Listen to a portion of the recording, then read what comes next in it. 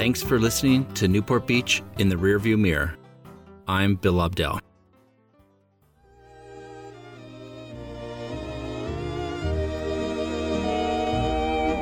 Oh, give me a home where the buffalo roam, where the deer and the antelope play. I've always been fascinated by the Newport Harbor Buffalo Ranch. When I was a kid in the late 1960s, my mom fell in love with Corona del Mar State Beach, or Big Corona, as most people call it. We lived in Long Beach, or what we affectionately called Wrong Beach, so we had a lot of perfectly good beaches between our home and Corona del Mar. But Mom thought Corona del Mar was just a bit exotic and a little bit different for Southern California and well worth the drive. So once a week or so during the summer, we'd fill our white Ford station wagon with towels, transistor radios, surf mats that took your skin off after about 4 rides, Coppertone suntanning oil, food, drinks, the works. And the kids jumped into the way back bench seat, which faced backward. For those of you too young to know, there was not a seatbelt in sight. And the station wagon was filled with something else. The smoke and smell of cigarettes. At the time, my mom was a 2+ pack a day smoker. She thought nothing of chain-smoking cigarettes with the windows up in the car. And the crazy thing is it didn't bother us. We didn't really notice. It's just the way things were. And we passed the time by listening to Top 40 radio. And now, ladies and gentlemen, the real Don Steele. KHJ Los Angeles. 301 in Los Angeles. Happy holiday, happy 4th of July. Drive carefully out there, be independent. Bang, bang, bang, bang. Instead of taking the scenic coastal route, my mom always barreled down the newish 405 freeway to MacArthur Boulevard. At the time, the stretch between the freeway and the coast was basically empty, just rolling hills that seemed to stretch forever. It was quite a change of scenery from Long Beach. The roadway did hold one attraction, and I couldn't wait to see it each time we went down to Big Corona. On the left, about a mile from East Coast Highway, at the corner of MacArthur and what's now Bison Avenue, was the Newport Harbor Buffalo Ranch tourist attraction. As we passed by at 50 miles per hour, I could see the large red barn, a white silo with a large sign on it advertising buffalo burgers for 55 cents, and of course, the bison roaming the hills. For a 9-year-old boy, this seemed like the ultimate adventure, and I had a distinct memory of begging my mom to stop, only to be told no, no, no. When researching this episode, I came across a curious fact. I found out that the Buffalo Ranch was opened in 1955 and closed in 1960, the year I was born.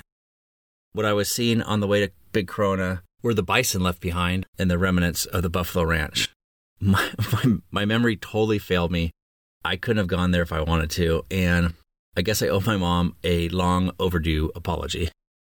A little later in this episode, we'll talk to Duncan Forgy, a local author and historian on all things Newport Beach, who still has vivid memories of attending a birthday party at the Buffalo Ranch as a grade schooler. But first, here are 7 things you should know about the Buffalo Ranch. We gonna ride, yeah, me and Buffalo Bill. Number 1, and let's just get this out of the way now. It should have been called the Bison Ranch. There are no native buffalo in North America, only bison. Buffalo are native to Africa and Asia. In other words, Buffalo Bill should have been called Bison Bill. So come on, Bill, good old Buffalo Bill. Break on through the rain. Number 2. The Newport Harbor Buffalo Ranch was a brainchild of Gene Clark, a rancher and a big dreamer from Independence, Kansas, who tended to a herd of 1,000 bison on his property. In 1954, Mr. Clark headed west with 72 bison and several Native Americans. His destination was the empty hills of Newport Beach, which would be home to his latest venture, a 155-acre tourist attraction, which he advertised as the West's largest buffalo ranch. Hi-yo, Silver! A fiery horse with the speed of light, a cloud of dust, and a hearty Hi-yo, Silver, the Lone Ranger. Hi-yo, Silver! Oh, I'm guessing he was inspired by America's fascination at the time with all things Western, including movies, which often starred Newport's own John Wayne, television shows such as The Lone Ranger, Gunsmoke, The Rifleman, that was my favorite, and novels from the likes of Louis L'Amour. The favorite game kids played at the time? Cowboys and Indians. One last note on Mr. Clark. He must have been quite the salesman because the roadside attraction was the first non-family commercial operation allowed on the Irvine Ranch. Sort of a curious choice for the Irvine family, but I guess they had enough land. They had 100,000 acres. Number 3. The attraction wasn't exactly sophisticated. For a buck a car, you can drive along a looped paved road to get a closer look at the bison grazing in the hills. Visitors could also tour the ranch on a vintage fire truck and the kids on a miniature train. There was a sheriff named Dude Sands who wore a long prospector's beard who would greet visitors and show off his gold nugget to anyone who asked.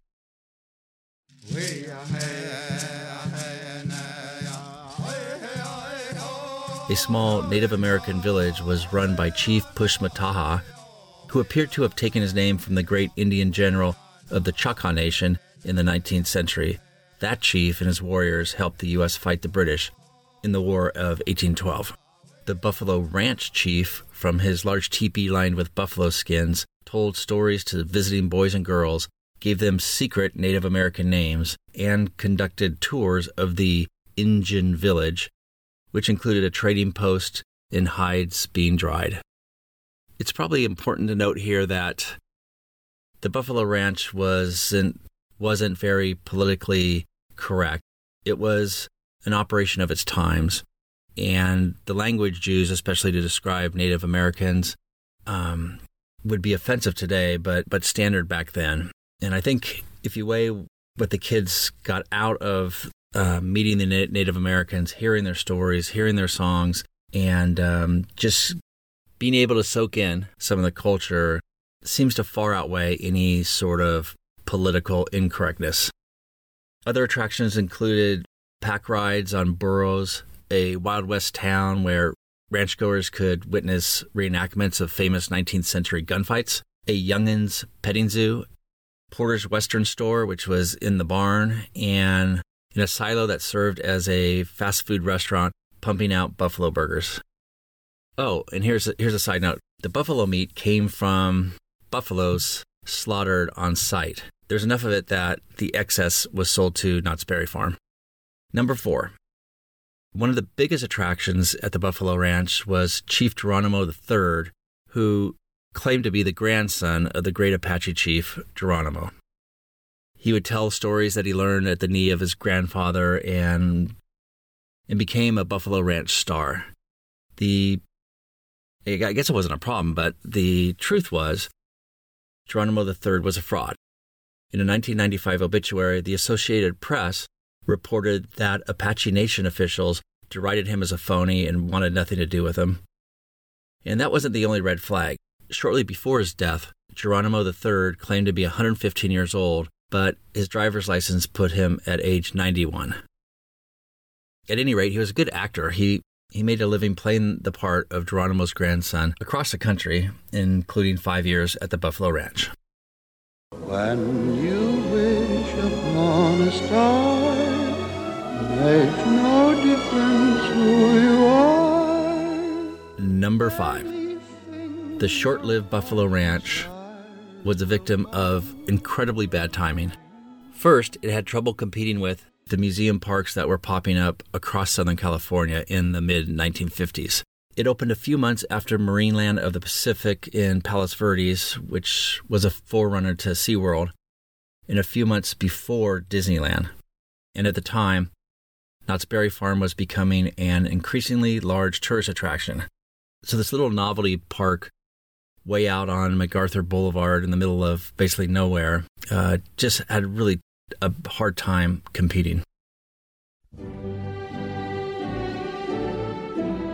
Making things even worse, the land under the Buffalo Ranch suddenly became more valuable with the announcement that the Irvine Company and the University of California would soon open a nearby campus. and the price of the land grew even higher as demand for more housing developments in Newport increased. So in 1960, the Buffalo Ranch's 5-year lease was not renewed, and the tourist spot closed down. Number 6. The Buffalo Ranch buildings had a long afterlife. In 1961, William Pereira, the architect who designed UCI, City of Irvine, and Newport Center, leased the buildings for his offices and renamed the site Urbanist Square. 20 years later, the property was leased to another businessman, William Lang, who headed the Lang Financial Corporation. And 13 years after that, a road realignment finally wiped out what was left of the Buffalo Ranch. Number 7. The Buffalo Ranch is gone, but not forgotten. You just need to know where to look. The silo was rescued by the Orange County Fair and now stands sentry at the Fair's Centennial Farm. The barn was moved to a residential property in Newport Beach owned by the now late Dennis Holland. Becky, one of the last bison on the ranch, was sold to the Orange County Fair, and she eventually gave birth to a calf named Tanaka. Also, adjacent to the old Buffalo Ranch is the Harbor View housing development, also known as the Port Streets, and smack dab in the middle of that development is a recreation area called Buffalo Hills Park. I'm sure the origins of that name remain a mystery for many people who have moved into the Port Streets over the years. And finally, at the northeast corner of MacArthur Boulevard and Bison is a life-size bronzed statue of a bison. I don't know if many people actually notice it because when you're zipping by, it's not it doesn't stand out too much, but there is a plaque there that reads, in 1954, Myford Irvine granted a 155-acre lease to the Newport Harbor Buffalo Ranch for a sightseeing attraction in this location. The Buffalo Ranch provided a glimpse of the colorful days of the Old West with buildings, cowboys, chuck wagons, and Native Americans. The ranch was home to over 100 bison that were overlooked by Chief Cutley Geronimo III, grandson of the famous Apache chieftain. The original Buffalo Ranch buildings, designed in an authentic Western style, including a barn and silo, were located on this corner.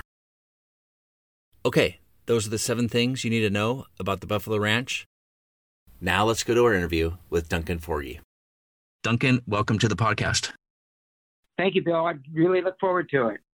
We're talking about the Buffalo Ranch, and you were a kid when this was... How old were you roughly when the Buffalo Ranch was operating? It started in 1955, so that would place me back at Newport Elementary School. And it was a number of years during, the early parts of elementary.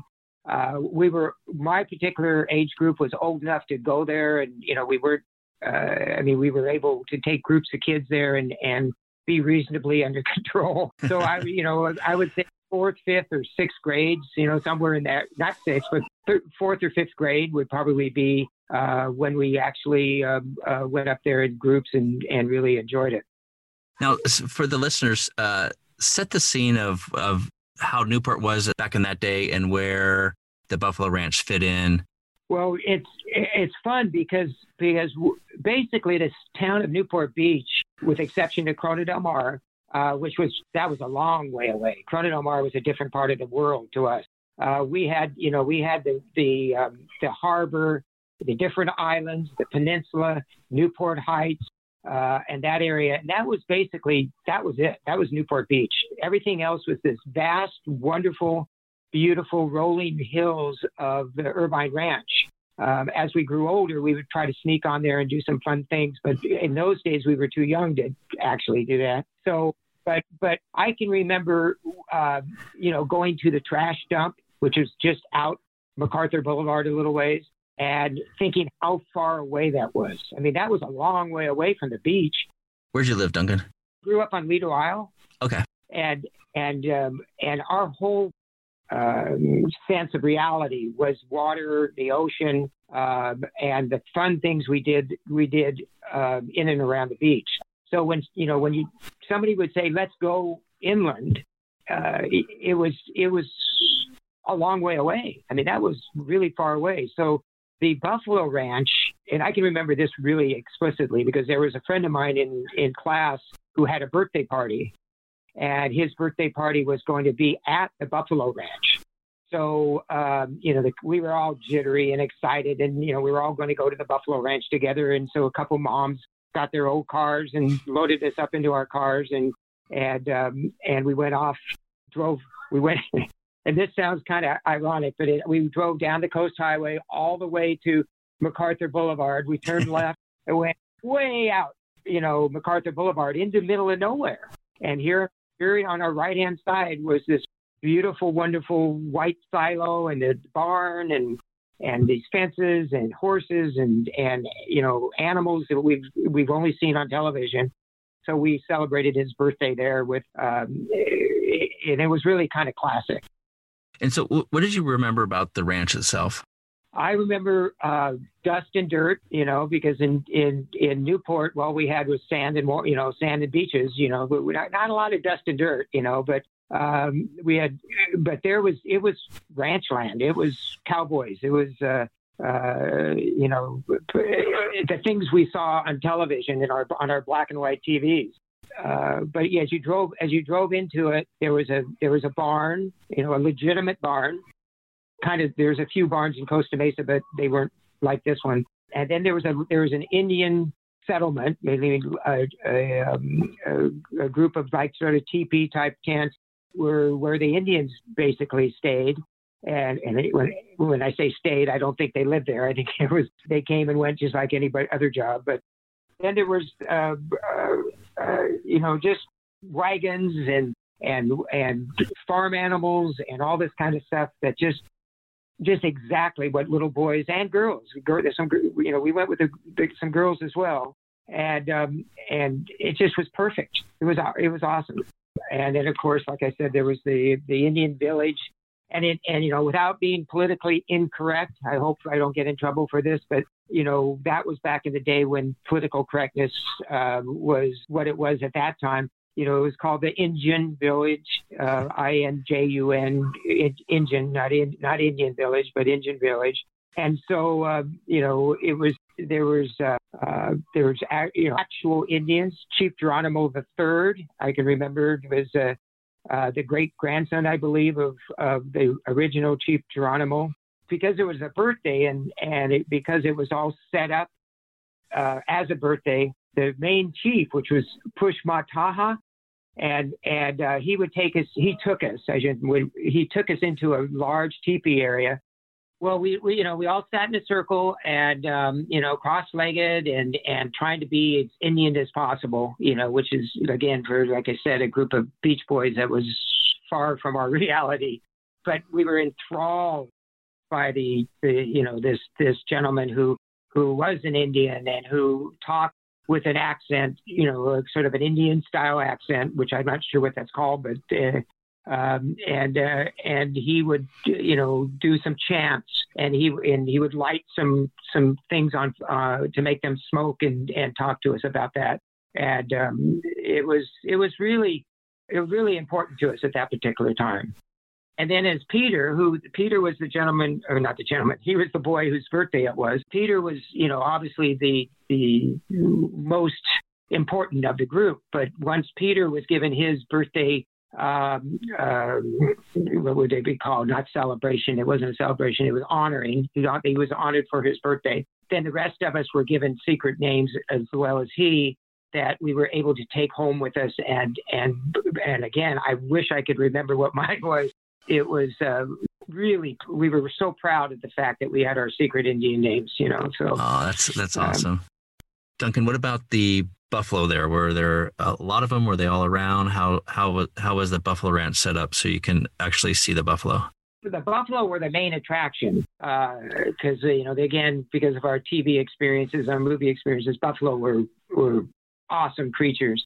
They were behind fences and things of that nature. There was a miniature train that we were all loaded onto, and we went around in a big circle, and I can't remember details of the circle, but it took you by the Indian teepees. It took you all around and through the buffalo, actually.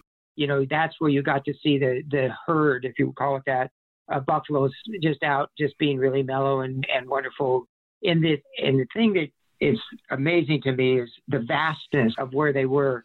there was just endless amounts of hills and empty fields, almost in all directions. And the buffalo were just these awesome, giant monstrosities of animals that just, to an 8-year-old boy is the best. It was just a great experience.